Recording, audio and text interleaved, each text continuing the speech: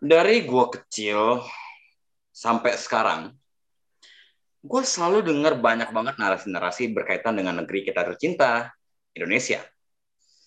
Dulu sih gue nggak ngerasa ada yang salah ya sama dengan narasi-narasi itu. Tapi akhir-akhir ini, setelah gue ngulik-ngulik data, ngulik-ngulik uh, informasi, dan juga berinteraksi dengan orang-orang dari luar sana, gue baru sadar bahwa di mata penduduknya sendiri, Indonesia is underrated. Gue Farel, Gue Geral.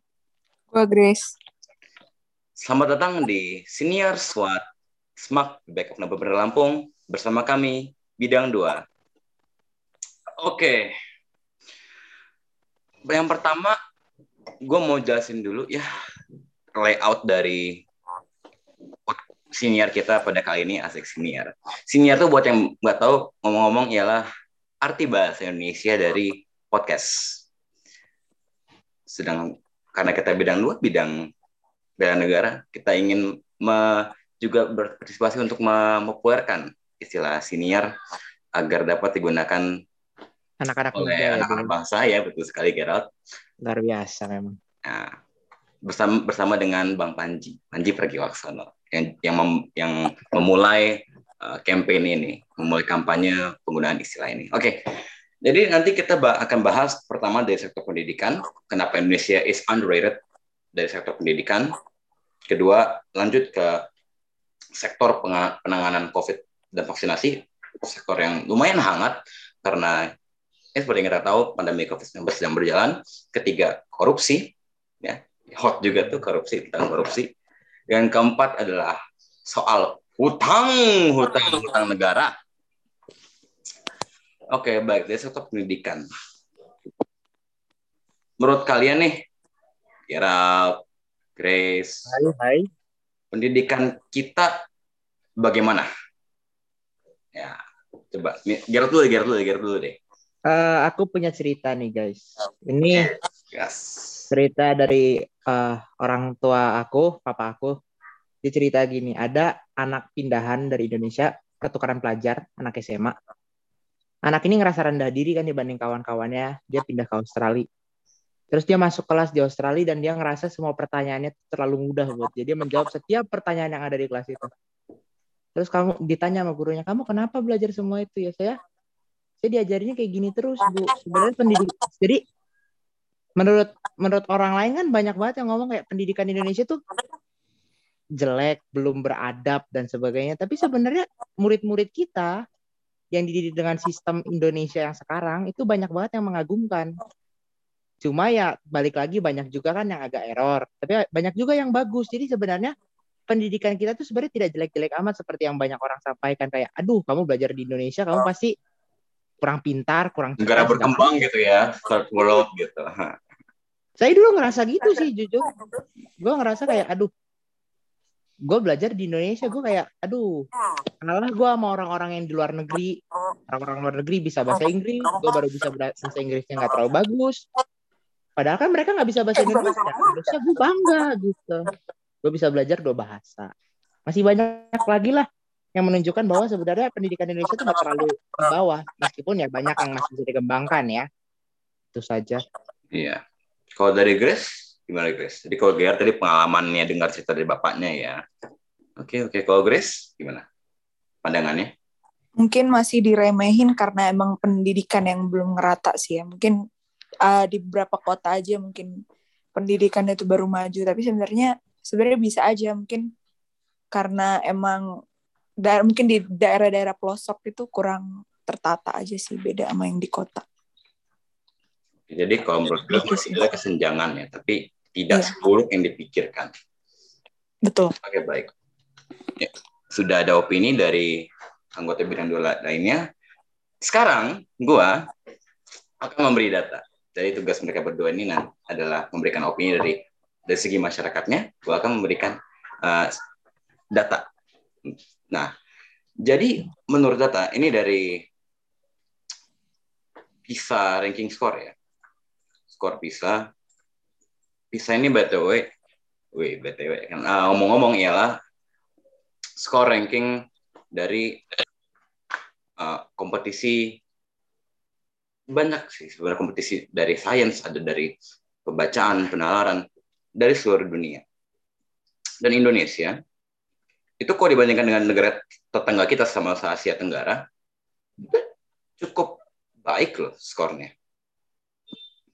Kita lebih tinggi daripada Filipina, bahkan dari Vietnam, yang mana membuktikan bahwa ya we're doing quite well. Kita juga kita nggak terlalu apa ya, Kita nggak nggak ketinggalan lah. tinggal yang dipikirkan oleh orang banyak, termasuk warga negara kita sendiri gitu. Dan kalau secara universitas, saya kutip dari Webometrics, sebuah website yang dipercaya untuk menilai pendidikan dari universitas dari seluruh dunia. Indonesia itu kalau dibandingkan dengan negara-negara tetangga kita, itu udah melakukan hal yang cukup, kualitas universitasnya, kualitas kampus itu udah baik banget gitu loh. Bukan baik lagi, baik sekali gitu. Dibandingkan dengan Filipina, kita jauh lebih unggul. Bandingkan dengan Malaysia, well, kalau secara penilaian totalnya, memang Universitas Malaysia berapa ada yang lebih tinggi dari Indonesia. Tapi secara impact, secara pengaruh yang diberikan oleh lulusan-lulusan universitasnya, Indonesia unggul. Misalkan yang tertinggi dari kedua negara deh, di Indonesia ada UI kan ya. UI itu rank atau peringkat impact, dampak yang diberikan itu berada pada ranking ranking ke 435. Sementara Universitas Malaysia, negeri Malaysia, ya tinggi kan Ger kan. Universitas Malaysia, memang dia secara ranking dunia secara keseluruhan ke 378 secara keseluruhan ya. Kalau tadi UI cuma 700-an. Tapi kalau dari impact, University of Malaysia cuma berada di urutan 1885. Jauh lebih rendah daripada UI.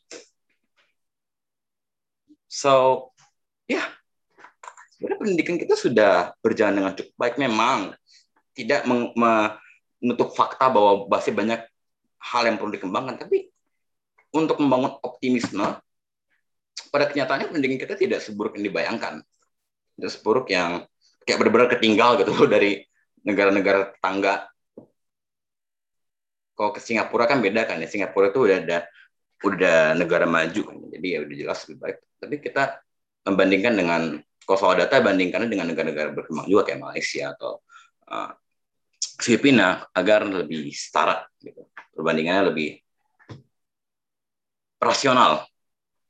Kalau dari Gerard, apakah ada tanggapan lain? Ya, jujur kaget sih bahwa impact kita masuk 500 besar universitas di dunia itu kan luar biasa. Artinya murid-murid lulusan-lulusan UI artinya udah banyak sekali berimpak baik pada dunia maupun pada negara sendiri kan, artinya kan ya. Ya, skala dunia. Bahkan lulusan Universitas Malaysia yang kalau dari peringkat universitasnya malah lebih bagus daripada UI kan. Secara keseluruhannya ya, tapi dari impact-nya lebih bagus UI. Sehingga ya itu, jadi murid Indonesia tuh punya potensi, anak-anaknya punya potensi, juga pendidikannya juga bagus. Sistemnya bisa membuat anak-anak yang baik ya, menjadi anak-anak yang luar biasa di luar sana. Mungkin kelemahan pendidikan kita itu, yang kata Cegres tadi. Kita nggak menang, membuat yang buruk itu jadi lumayan, tapi kita cuma bisa buat yang baik jadi kayak luar biasa. Ya, setuju. Ada ketidakmerataan di situ. Mungkin itu sih. Sering terjadi ya. Oh, ya Grace, ada tambahan lain, Grace? Sama sih. Ya, oke. Lanjut kita ke sektor penanganan COVID dan vaksinasi. Kalau dari Gerard nih, ngomong-ngomong Gerard ini bapaknya dokter loh, ayahnya dokter loh. Nah, sebagai seseorang yang dekat sekali dengan sektor kesehatan nih, Ger, gimana pendapatnya soal hal ini? sebagai seorang anak yang tiap hari dengerin bapaknya ngeluh soal COVID, ya kadang susah ngerasa optimistis ya. Cuman kalau misalnya kita mau bandingin sama yang lebih lebih bagus lagi di luar, tentu saja kita bakal ngerasa rendah diri kan. Tapi kalau kita ngelihat dari kacamata di mana kita harus jadi optimis, kita tuh masih banyak lagi yang lebih baik dari kita masih lebih baik daripada banyak negara. Banyak negara yang kayak benar-benar COVID itu jadi situasi horor beneran. Ada beberapa negara di Amerika Latin itu sampai mereka cuma bisa berdoa seingat saya di jalan gitu. Banyak buat mayat bergelimpangan tuh di jalan. Kita kan belum seperti itulah ya. Kita masih mayat dibawa ke rumah sakit, paling konflik, giliran mau mayatnya mau dibungkus plastik, gitu-gitu aja. Tapi kayak belum belum The Walking Dead versi real life belum. Ya, Jadi kita masih bisa ngerasa wah sektor penanganan COVID-19 dan sektor kesehatan kita ini masih punya harapan sebenarnya. belum hopeless saya, belum Belum. hopeless. Belum sampai ya cuman bisa berdoa di jalan belum. Ya. Kalau udah ya gue ngacir ke negara lain sih jujur. Kalau dari Grace gimana, Grace? Iya sih betul, emang masih ada harapan sih. Indo juga kaget juga ngelihat progresnya gitu. Lumayan sih, salut juga sih sama tim Menkes terus sama orang yang berkecimpung dalam urusan Satgas COVID ini. Dan benar, kalau dari data juga, laju vaksinasi di Indonesia ini masuk 10 besar dunia. Dikutip dari IDX Channel. Dan juga saya pernah lihat di suatu e-news, tapi saya lupa di mana. Mungkin saya cari lagi kalau mau butuh datanya. Indonesia ini di Asia Tenggara, tingkat vaksinasinya jauh melebihi negara-negara Asia Tenggara lainnya. Melebihi Singapura, wajar sih ya, karena Singapura perbandingannya jauh ya. Melebihi Malaysia, melebihi Filipina, melebihi Vietnam. Bahkan melebihi gabungan Vietnam, Thailand, Myanmar, dan Laos, Kamboja. Jauh di atasnya.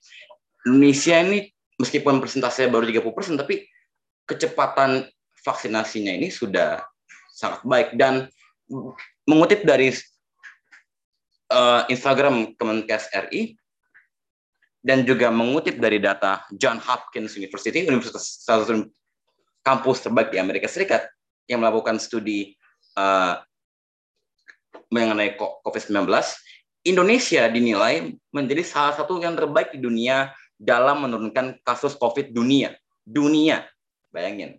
Jadi Indonesia berhasil menurunkan kasus COVID di dunia dan menjadi salah satu terbaik di antara negara-negara yang berhasil menurunkan kasus COVID dunia. Sampai di ambang 5%. 5% itu kok dunia besar loh. Jangan salah. Yang persen itu bisa berjuta-juta kasus loh kalau dihitung dari data gitu.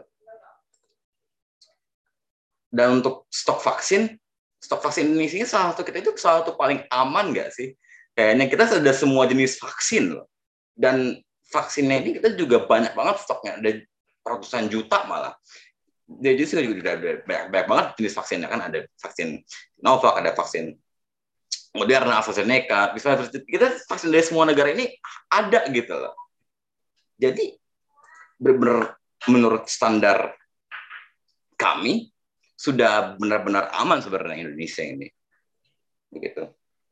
Ada tambahan, Gira? Benar sih. Kita dalam kasus vaksinasi di sini banyak banget kemajuan perkembangannya ya, dari nggak pernah kenal apa itu vaksin jadi ke semua orang ikut vaksin ini. Sampai mungkin di SMA Penabur juga kan kita udah lihat Oh iya, kan? kita sudah vaksin. Iya. Dosis pertama 90% juga loh. Luar biasa. Bahkan semua anak SMA Penabur aja sudah divaksin kalau ikut itu ya, vaksinasi di kemarin di Polri itu. Di Polda. Mohon maaf, Polri beda lagi. Beda lagi kawan. Ke Jakarta dong kalau Polri kawan. Ya, baik. Jadi boleh Gar, lanjut. Vaksinasi itu apa ya? Kita lajunya cepet banget sih, sesuai kata yang datanya Babe. Kerasa banget bahwa dari kita semua yang nggak jauh banget dari vaksin, ngerasa kayak aduh, pandemi sampai 2025, terus kayak harapan masuk sekolah di November ini bakal kesampaian gitu. Mungkin segitu cepatnya lajunya persiapan sektor kesehatan kita ya, vaksinasinya. sehingga kita bisa bersiap ngadepin pandemi ini. Dan mungkin kelarnya bakal lebih cepat daripada perkiraan kita semua. Iya, kasus juga udah turun drastis kan, dulu sehari bisa 40.000 kasus ya di awal-awal Mei, Agustus, Juni, Juli. Sekarang cuma 2.000 loh per hari. Kalau dilihat dari data Kemenkes. Wow, keren sekali memang. Luar biasa. Dari yang awalnya pesimis, sama optimis juga gitu kan. Dari yang awal rumah sakit sampai kolaps. Kalau rumah sakit Bapak kau kerja, kolaps gak, Ger? Enggak sih, masih. Ya?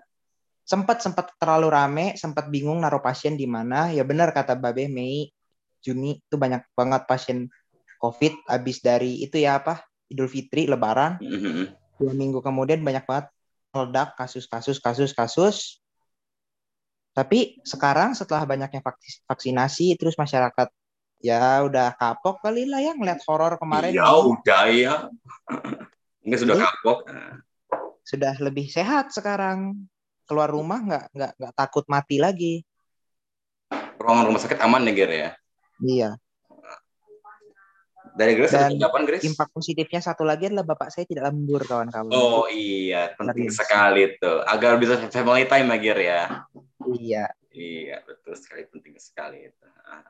Bagus ya buat para dokter juga dampaknya ya. Jika kasusnya terus menurun. Dari Grace, bagaimana?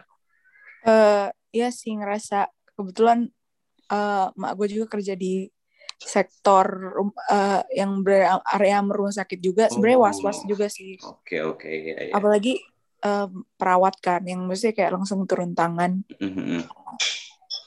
Jujur ya, awal-awal tuh emang ngomong kayak sampai keterbatasan oksigen, terus kamar di mana-mana penuh, sanak saudara juga teman-teman pada ngubungin, tapi ya sekarang dengar update-nya sih cuma sisa 3 orang sih di rumah sakit. Berarti emang kondisinya seenggaknya jauh banget perbedaannya dari yang masa-masa kritis. 3 orang yang positif COVID. Grace. Iya, di ruangan isolasinya. Wow. Pas zaman-zaman membludak berapa bulan lalu, Juni-Juli itu benar-benar penuh, semua pegawai kena, terus dokter pun ada yang kena 2 kali, sekian kali. Sekarang tapi udah full vaccinated yang Moderna kan untuk nakes. Ya, jadi ya nakes, ya semoga aman sih. Membuktikan bahwa pemerintah mampu ya melindungi nakes-nakesnya sendiri juga ya. Iya, betul. Ada teman lagi kah? Dari Gerard atau Grace? Berarti kita punya Bidang 2 ini punya 2 anggota yang berpengalaman, punya koneksi terhadap orang-orang dari sektor kesehatan ya. Wah, mantap nih, mantap. Jadi kita nyambi bidang kesehatan ya teman-teman ya. Iya. Agak nyolong-nyolong dikit nih untuk topiknya. Lanjut nih ke yang hot dikit nih, agak-agak hot, agak-agak gitu, agak gurih dikit gitu. Yaitu sektor korupsi.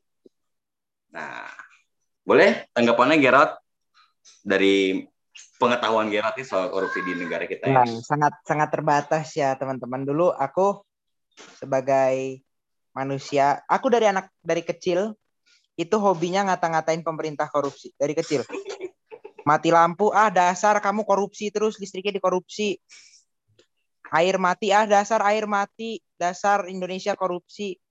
Aku dulu nggak ngerti apa itu korupsi, tapi karena belajar dari orang tuaku dulu ya, kakekku terutama, tuh sering banget nonton kabar-kabar yang dengan narasi negatif, seperti kayak korupsi, terus kayak suap menyuap dan sebagainya. Jadi otakku mikir kayak, pemerintah tuh jahat, pemerintah tuh pasti korupsi, pemerintah tuh pasti curang, pajak masyarakat pasti diambil.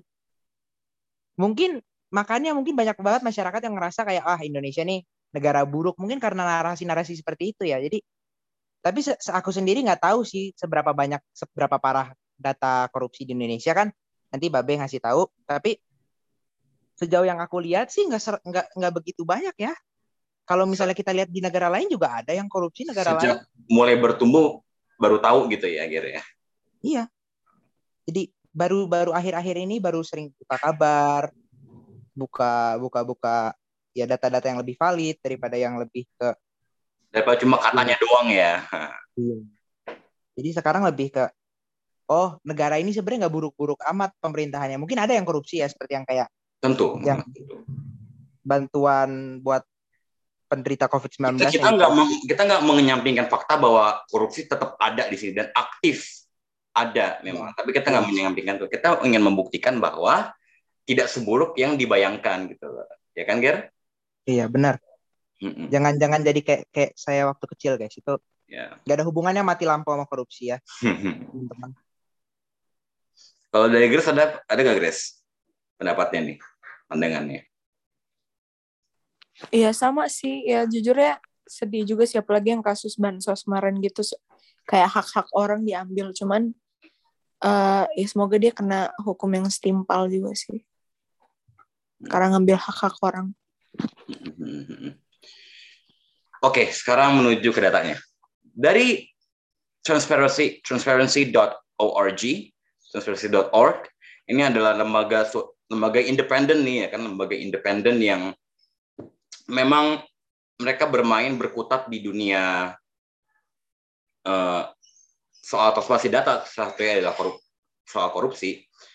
Mereka setiap tahun membuat ranking, membuat pengurutan terhadap mana negara yang paling korup, mana negara yang paling bersih di dunia berdasarkan data-data, berdasarkan pengalaman-pengalaman dari orang-orang penting, orang-orang seperti businessman, orang-orang seperti politisi, orang-orang stock market, orang-orang yang sering sering berkeliling terus berkoneksi dengan pemerintah dari seluruh dunia, negara seluruh dunia, diminta datanya, informasi oleh transparency.org dan diakumulasikan di datanya di rankingan negara-negara ini. Yang paling bersih rankingnya nomor 1 ialah New Zealand dengan skor 88 untuk kita jadikan perbandingan ya. Nah, Indonesia berada di urutan ke 102 dengan skor 37. Oke, ya, ini bukan tempat yang ideal. Ini bukan the best place untuk kita. Kita masih punya banyak hal untuk dibenahi mengenai sektor korupsi. Tapi kita usaha kita untuk mengenai korupsi lebih baik, jauh lebih baik daripada negara-negara tetangga seperti Vietnam dengan skor 36, beda 1, dan 1 itu pun adalah angka yang berarti loh kalau di data ini. Jangan remehkan angka 1 apalagi 0, juga berpengaruh. Vietnam di urutan 104 dan Thailand berada di urutan 104 juga dengan skor 36, lebih rendah daripada Indonesia. Dan yang mengejutkan ialah ada satu negara, Rusia.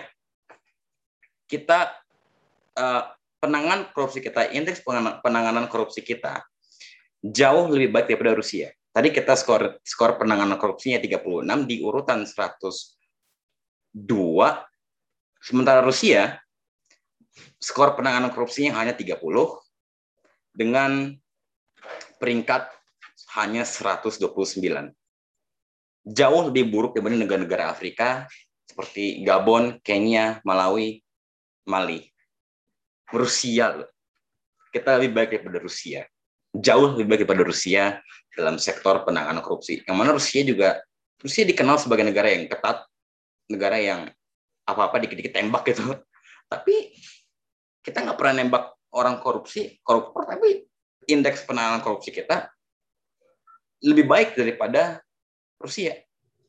Negara yang militer terkuat kedua sedunia, negara yang perekonomiannya juga salah satu yang terbesar di dunia.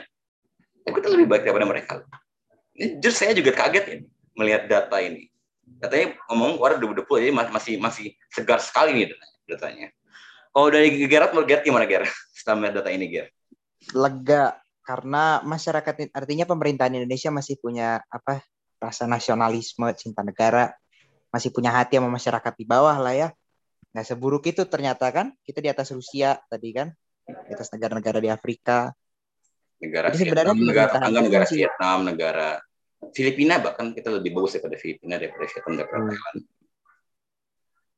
Jadi nggak seburuk itu ternyata. Wah, keren gitu. Kita bisa di atas itu, di atas Rusia apalagi kan, kata Babe juga pemerintahan mereka keras. Ya tetap aja korupsinya, indeks korupsi mereka lebih parah pada kita. Jadi luar biasa lah masyarakat pemerintahan Indonesia gitu. Walaupun tanpa ya mungkin nggak usah ada ancaman hukuman mati kan nggak ada lah ya. Cuman tetap kita bisa, masih banyak banget anggota pemerintahan di Indonesia tuh yang masih baik lah, sehingga mau berani curang, nggak mikirin diri Benar-benar sendiri, melayani dan rakyat ya. ya bekerja dengan integritas tuh masih banyak. Jadi untuk kalian yang mau jadi politikus, anggota pemerintahan ya teman-teman ya, tolong diikuti jejak-jejak orang-orang baik ini, jangan nurunin indeks, tolong Jangan kawan-kawan. biarkan mereka sendiri. Ya. Jangan diturunin, ini peringkat udah di atas Rusia, jangan naikin Rusia. Tolong. Naikin Jangan lagi turun, indeksnya nih. biar nanti kita negara paling integritas pemerintahannya paling tinggi. Amin, amin. Suatu hari ya, Ger ya. Jelas. Tuh. Jangan biarin di pemerintahan ini mentang-mentang pemerintahannya kamu orang nggak puas, kalian nggak puas ya kan. Pemerintahan gini, jangan minta-minta mulu. Partisipasi pada pemerintahan. Ikut. Jangan maunya minta mulu. Curhat nih malah kan. Karena ya kita butuh di pemerintahan ini, gue juga dengar dari orang yang di pemerintahan butuh orang-orang yang apa ya, istilahnya bukan orang-orang yang terbaik ke 5, ke 6. Kita butuh orang-orang benar-benar orang terbaik ke 1. Karena untuk sekarang orang-orang terbaik ke 1, ke 2, ke 3 yang benar-benar seharusnya masuk ke pemerintahan ini banyak yang nggak mau masuk pemerintahan. Kenapa? Karena dihalangi oleh isu-isu seperti ini, kabar-kabar burung seperti ini. Nanti takut korupsi lah, segala macam lah, takut dia diancam-ancam lah begitu. Kalau nggak ada orang yang berani, kalau nggak ada orang yang mau masuk, ya segini-gini mulu negara kita. Ya. Kalau nggak ada yang mau willing, nggak ada orang-orang terbaik yang nggak mau maju, ya kan, yang punya idealisme, punya goal ini nggak mau maju, negara kita nggak akan maju kemana-mana. Yang masuk ke pemerintahan yang orang-orang kayak begitu semua, yang terbaik ke 5, ke 6, ke 7 yang gue bilang tadi, bahkan ke 100. Orang-orang yang harus yang Tuhan ciptakan dia bukan masuk ke pemerintahan, malah masuk karena orang yang diciptakan untuk masuk ke pemerintahan nggak mau masuk. Ngacir. Itulah. Kalau dari Grace, adakah tambahan? Cukup sih, udah cukup ya. Oke. Lanjut ke sektor terakhir, yaitu soal hutang. Dari Gerard gimana, Ger? Tanggapannya? Sebagai orang yang sering ngutang di kantin, wah, saya ngerti kalau negara punya hutang pasti terbeban. Jadi daripada saya menjudge negara, menghakimi negara punya hutang, saya cuma bisa maklumin dan saya harap segera bayar. Soalnya lu ngutangin orang ada bebannya. Saya sebagai orang yang sering ngutang ada bebannya. Jadi kalau negara ngutang ya udah bayar, kalau nggak ngutang ya udah bagus. Ngutang jangan banyak-banyak, tolong. Tapi kalau utang negara seberapa gede nggak ada bayangan sih, jujur. Kayak katanya buat tol tuh duitnya gede banget, ngutangnya banyak banget. Tapi kan masuk tol bayar, Pak. Jadi utang kita ngecil apa gede tuh?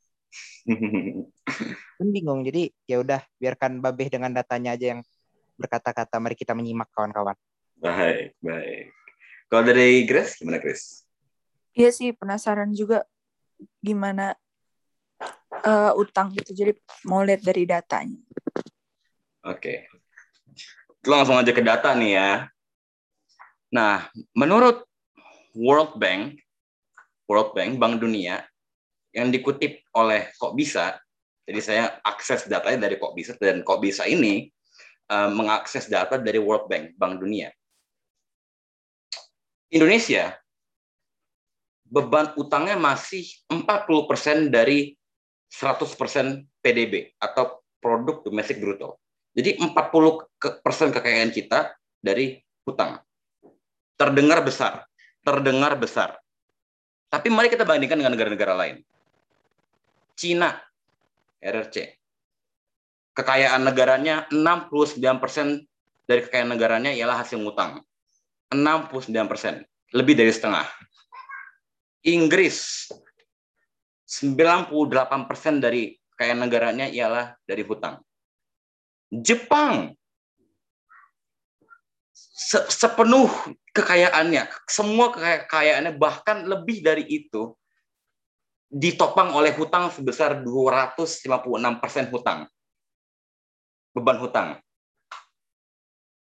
Jadi selama negara bisa membayar, tapi gini, Cina, Inggris, dan Jepang, meskipun utangnya besar sekali, sangat besar seperti yang sudah saya katakan melalui datanya, maksud gue bilangin, apakah kok kolaps? Apakah hancur negaranya?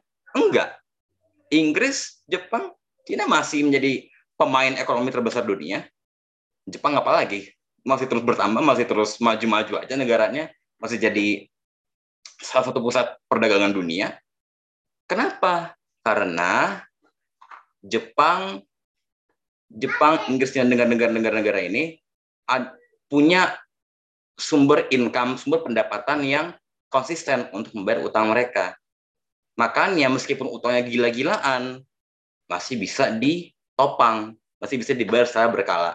Sama dengan Indonesia 40% sebagai negara yang masuk dalam daftar negara G20, yaitu negara-negara 20 negara dengan kekayaan terbesar di dunia, 20 negara yang memiliki peran terbesar dalam perekonomian di dunia. Indonesia ini untuk utang 40% itu masih aman sekali.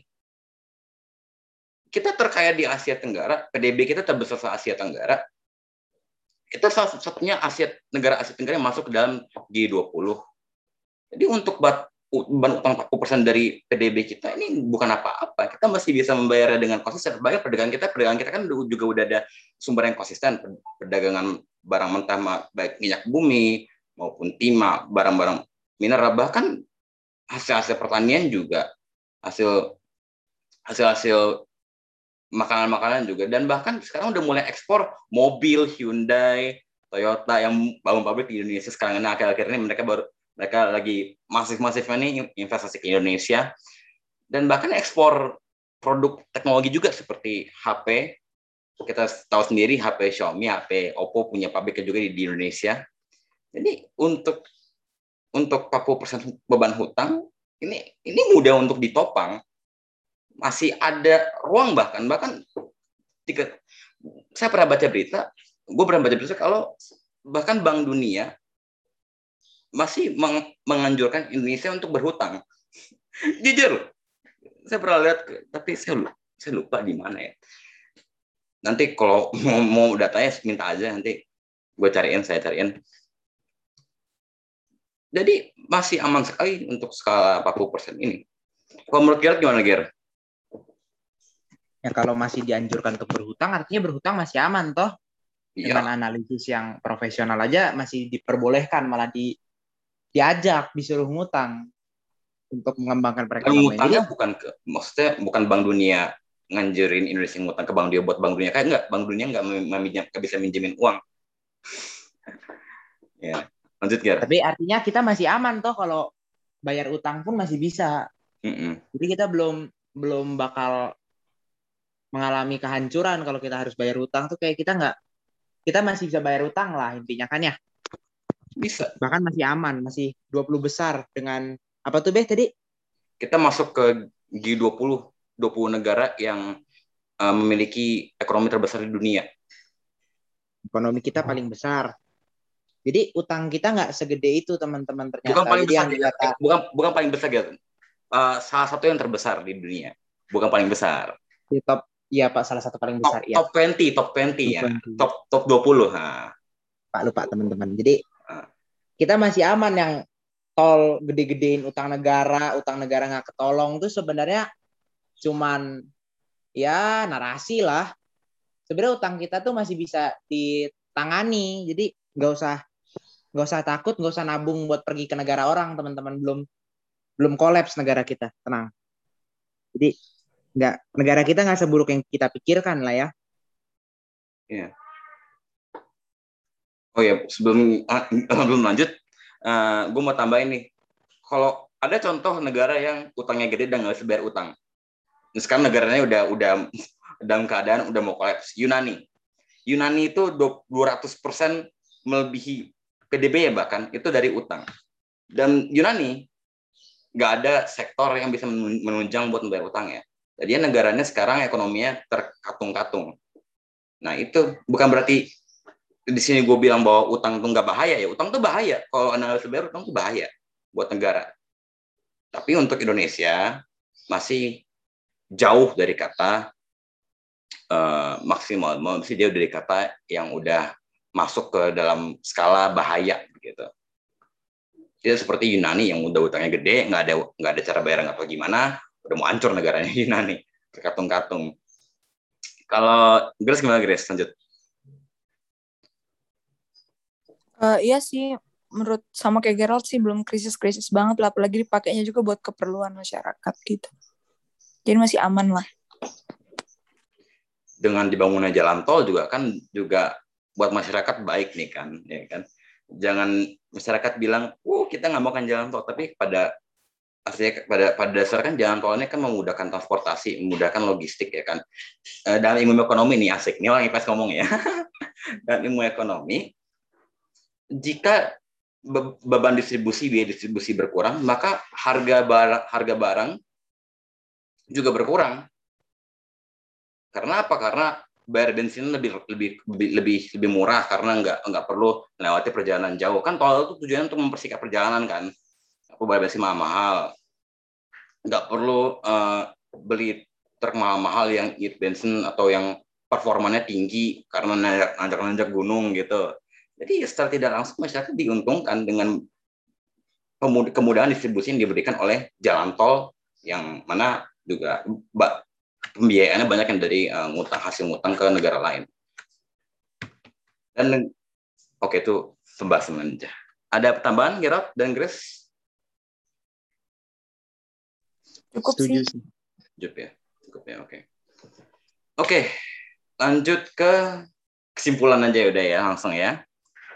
Kesimpulan dari diskusi kita pada kali ini, dari siniar SWOT pada kali ini ialah menurut kumpulan-kumpulan data yang dikumpulkan secara objektif, dikumpulkan secara mandiri ya, bukan data-data dibuat-buat atau data-data yang berdasarkan dari katanya atau yang dari sepihak doang nih ya kan, melainkan data dari organisasi-organisasi dunia yang bergerak di bidang keduniaan begitu.